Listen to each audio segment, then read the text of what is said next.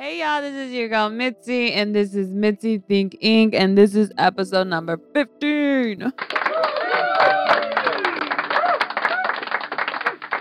And we are continuing on Taboo Week, discussing how people have a problem with Americans drinking other people's alcohol at parties and events. Did you know that? Well, now you know. Alrighty, y'all. So in my perspective, I think the reason why people outside of the U.S. think of Americans as selfish or rude when going to a party and drinking everyone's alcohol, even if they pitched in or not, because they don't understand how we made it an acceptable way of sharing. So there are some like hidden rules or just general rules that we implement out here. So when there is a party, everybody who's invited to the party or who is participating to the party already kind of has an idea of what's going on. So usually when someone's hosting a party out in America, they usually always tell you bring your own beer or alcohol to the party if they're not going to be able to supply enough. And then they also say bring what you drink, whatever you want to drink is what you should bring. And then if someone is designated to bring enough alcohol for the whole entire party, no matter the amount of people to the party, then that's on that individual to make sure that they take care of that. You know what I mean? That's just an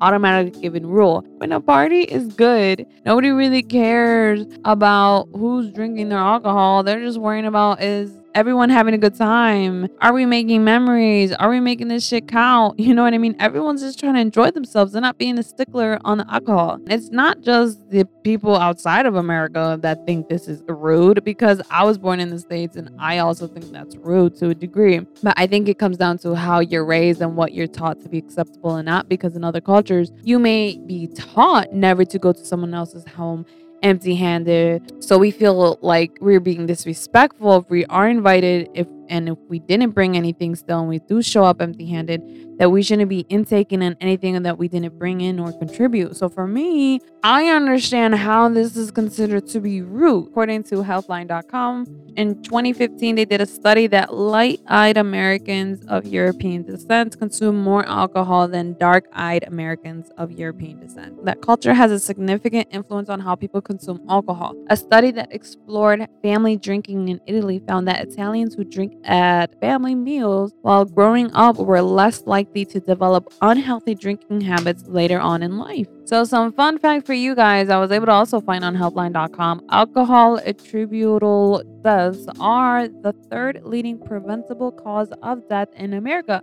According to the Centers of Disease Control and Prevention, 88,424 people die from alcohol-related causes each single year in the United States of America. Quote time, y'all. It's time for the quotes. An intelligent man is sometimes forced to be drunk to spend time with his fools.